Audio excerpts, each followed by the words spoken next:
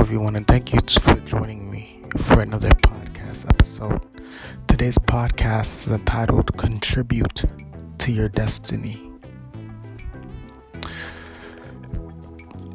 All of us are assigned a certain mission here on earth. And I wouldn't say any are big or any are small, because you can't put anybody's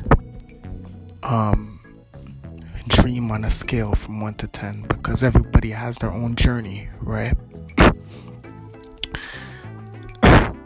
My dream might be to motivate 1 million people.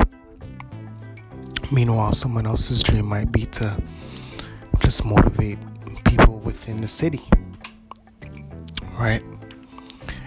But we all have to contribute to that dream somehow, whether it's putting in extra time, putting in a little bit more extra money so that you can fund whatever you're trying to do, whether it's reaching out to sources that have more leverage than you, more experience than you, people who have more experience than you.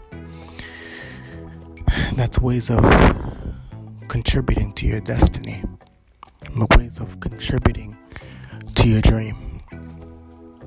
So that's very important that you contribute to your dream and contribute to your destiny, because as long as you can see your dream, you can obtain it. So go out there and be great. I love all y'all, and go out there and get your book changes coming. Peace.